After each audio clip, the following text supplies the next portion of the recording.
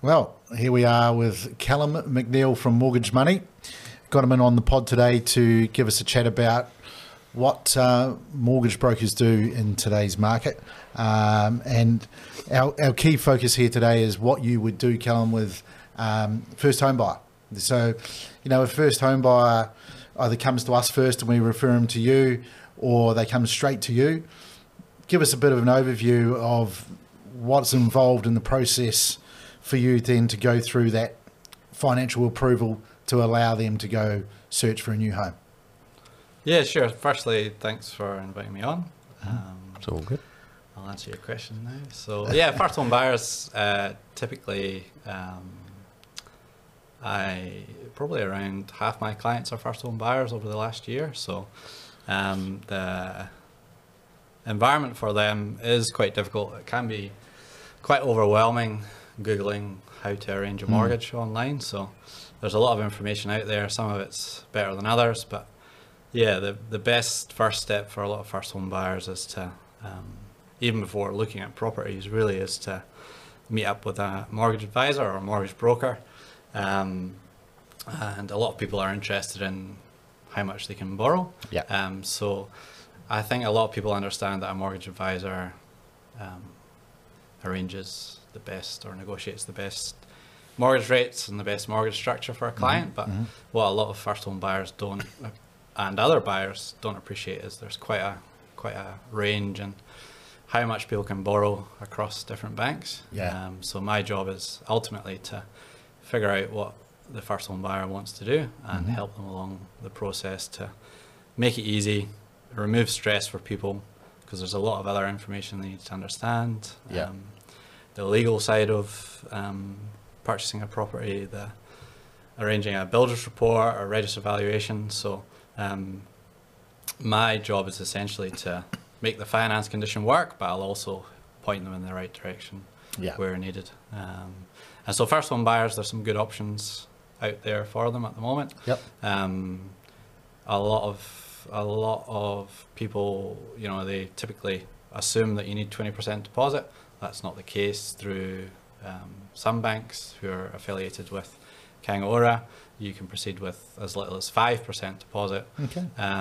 It's good to know. Yeah. So, and things like first home grants, KiwiSaver, withdrawals, that sort of thing, I can point them in the right direction there as well. And your services are actually free, aren't they? It is. They are free. So yeah, I'm paid a commission by the lender, which can either be an upfront commission or a trail commission, depending on the lender. Yeah. So that incentivizes me to move quickly and make it work for people. Yeah. Good statement. Move quickly. The average time for someone to get approved for finance at the moment, we know that the climate at the moment is not as easygoing as what it was going back 18 months ago, 2 years ago. Yeah. So say a first home buyer comes to you now, how long does it take for them to get a pre-approval? I realise everyone's different, but on average, how long is it taking for a first home buyer to get approval for them to be able to go and then, you know, make an offer on a property? Yeah, again, sort of depending on the complexity involved, most people from the first phone call, there's typically about a week of gathering documents to submit the loan application. For pre-approval, I'm happy to do pre-approvals if clients want that. I think it's particularly important for first home buyers. So pre-approval is just a piece of paper from the bank that says, you know, we're happy to lend you a certain amount of money for the next 2 or 3 months, depending on the bank. Yeah. And that gives you confidence in your purchase price budget. Yeah. So it's always a good idea for first home buyers to have that arranged. What can happen is people find a house whilst that's happening, which is fine because we've made a good start on an application. Yeah. So how long does that traditionally take to get that pre-approval? So it takes about a week to get all the documents ready. Yeah, so then you didn't answer your question. Fair point. So yeah, time frame. Well, I'm just going to answer it. I'm just going to ask it again. So yeah, time frames vary across lenders, but and pre-approvals are not always prioritized as much as live deals where Yeah. there's a property transaction involved. So on average, it can be between 1 and 2 weeks to get an answer, Right. depending on the bank. So a week to do the paperwork with you, on average. Yeah. Then another week to 2 weeks from a bank Yeah. to approve a certain amount Yeah. for them to be able to go and make an offer. Yeah, absolutely. Yeah. And that pre-approval can come along with some sort of conditions. Yeah, I mean, there can be conditions. Typically, I like to give people as much certainty as possible. I found in the last year, if you make it a little bit difficult for people up front with documentation, for example, Yeah. you end up getting a better result. So if you've got a pre-approval with, half a dozen conditions, it's useful, but it's not as useful It's not as as strong, is it? Yeah, that's Yeah. right. Yeah, So yeah. I typically counsel people to, try and get as Tick the boxes first. Yeah, Yeah, it's good. and And that removes the stress as well. Yeah, absolutely. why is it that working with a broker is generally going to be much better than working with one bank directly? Lots of different reasons. We only have 20 minutes or so, but ultimately it's Give us the main reasons. the main reason would be brokers have access to All the lenders. almost all lenders, almost all main banks in New Zealand. And you can negotiate? There is a little bit of negotiation on rates, which is important, but that's just one aspect of it, really. Yeah. Like my focus, it's important to get the right rate, particularly in an increasing rate environment we're in at the moment. But ultimately, the immediate need for the client is to buy the property, but you're also wanting to try and understand their medium and long-term goals Yes. and their Yeah. risk tolerance and form a relationship with someone long-term, so you can help them, buy an investment property in the future, or set them up to set up their structure so it works for them in the medium and long term. Yeah, as because well. I think a lot of people don't. I think a lot of people think that they just get a big, massive loan and then they pay it off over 30 years. Whereas what I've learned and worked with you is that we can actually structure the loan where different portions of that loan are coming off fixed rates at different times. So you actually diversify your risk a bit more. Can you talk a wee bit more about structures around floating? What's a floating mortgage? All those sorts of So things. structure is a very important thing to get right. There's a few different considerations in there. So Calum's talking about spreading your interest rate risk, so not your whole mortgage is not coming up at the same time, which it might have been 2 years ago. You could have locked in a 1 year fix for 2.2%. Yes. And it sounds great, but fast forward 2 years, you're moving from 2.2 to 6.5%. Then your whole mortgage is coming up for renewal, and it's quite a big impact on your household budget, which if you've borrowed a lot is a big deal. So it's very difficult to promise anything in advance in terms of interest rate savings, but what you can do is make an informed decision based on the information you've got at the time to have a structure which reduces that risk. So it's a bit of a balance between the administratively complexity of a structure and setting up a structure that suits someone's needs. So I wouldn't recommend splitting the mortgage onto 10 different products, but at the same time there are other considerations around extra repayments. If you're expecting an inheritance in a couple of years, you might want to put someone floating so you can pay it off without any penalties. And each client's different. And so there's some products out there where obviously you've got your amount that you have to pay off. But for instance, on our mortgage, we are allowed to pay off an extra 20% on top of if you can afford it. So each bank each bank has a different extra repayment policy. And that's part of my job, is to understand what people want to do, and that is an important consideration. So it's not just the immediate 1 or 2 year fixed rate. It's you look at the lifetime cost of the interest. Something we're looking into at the moment is something called lifetime cash flow modelling. So we can, because we're going to be doing insurance now as well, and investments in the future, is actually is actually analysing someone's sort of wealth over time and catching up every year to check in how people are progressing.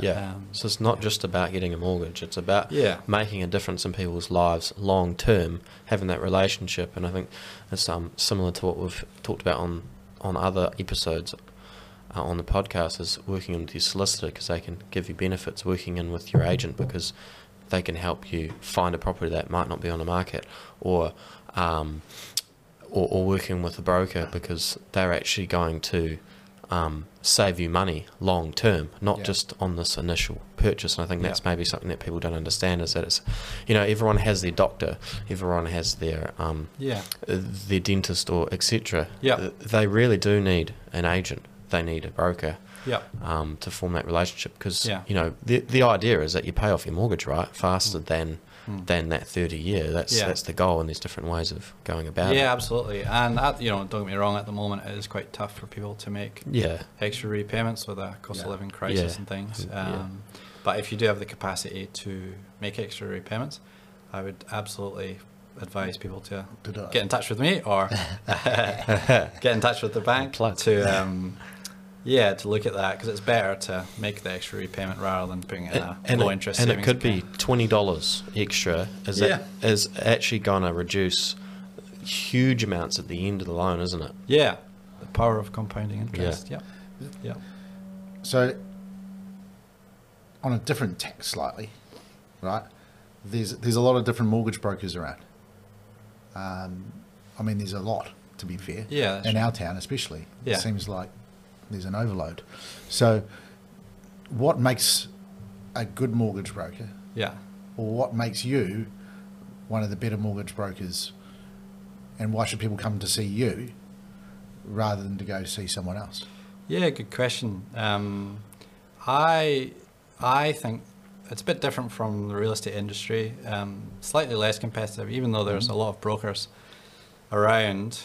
Our main competitor is still people going direct to the banks. And so that is the main advantage we have.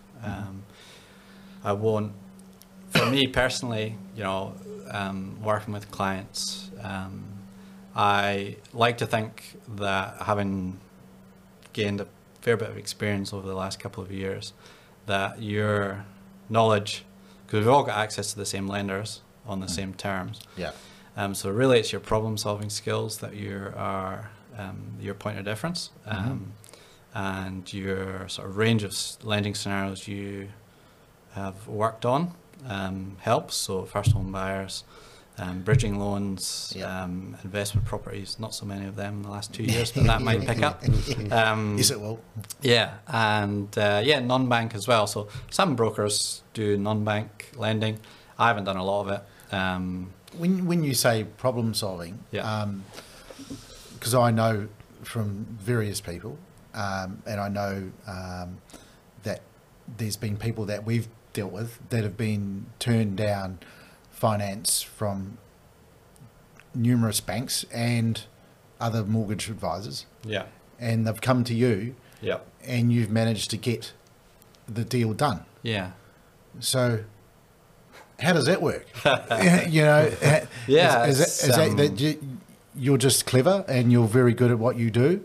I think it's just understanding the principles of the lending and the way the different banks. Because it sort of shocks me how I know certain people that struggled to get some money, and they wanted to buy the house, and they were very disheartened that they were turned down. Went to a mortgage broker, turned down, and I said to them, "We go and see you."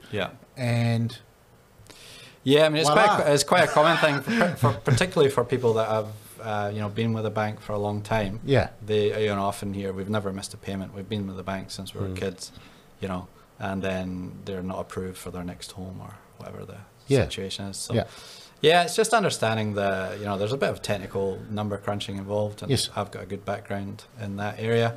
And so things like consolidating debts, looking at discretionary expenditure, and forming a household budget so people can manage their bank accounts slightly better day to day.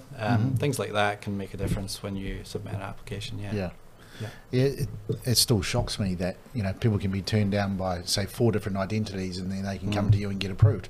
It just does happen. Yeah, I mean it's one of those, and linked to that is bank policies are changing all the time as well. So part of my job is to keep abreast of the latest policies. So that's what it tells me, is that you're ahead of the game. Yes. Yeah, so you're doing well. Here. You can say that I do a good job. You can back yourself. I mean, there are good brokers in Nelson. Yeah, there is. It's just you doing your best, and we've got good relationships with some lenders, and we do a lot of business with them, and so it's understanding some of those unwritten policies at the banks as well. I know you spoke with us a few months ago, might have been more than a few months ago, time flies, in relation to you changed I think you call it the aggregator. Yeah, that's right. Is that right? Is that what it's called? Yeah. That you use now, and the new aggregator that you're using is a lot more streamlined. Yeah. It's faster. It's easier for people to use, easier to understand. Yes, our CRM, we've updated our IT systems essentially. Yeah. So it's a lot easier for clients to... Yeah, I found that too, because obviously we did one recently, and boom, we could do it all from home. Yeah. Just straight up and it even suck the information from the bank accounts without me having to just a click of a button, pretty much. Which so much people easier. out there need to know that, because they may have had an experience, in the past with the company, which may not have been great, but now with the new system and setup, and with you now on board, and running the mortgage side of things, that ultimately things have changed, and now you're a market leading mortgage advisor in our region, and people should be giving you a crack. So if they're looking to buy a home, looking refinance, looking to do anything, they should insurance, apparently. Yeah. They should be giving Calum McNeil a call. It's Calum with 1 L, not 2. Yeah. Keep the dad jokes. It's the Scottish spelling, Calum. Yes. Far out. The proper spelling. At the end of the day, they should be giving you a crack, is what I'm saying. Yeah, absolutely. Yeah. From our experience, and from my experience, and Calum's got his own personal experience from just selling and buying. You do a fantastic job. So, look, we'll continue obviously to work together. We would like to thank you for coming on board to the pod today. It'll be the first of many, so don't be shy. You will be back. You'll be back. All right. So thanks very much, Cal. Thanks, guys. Cheers, mate.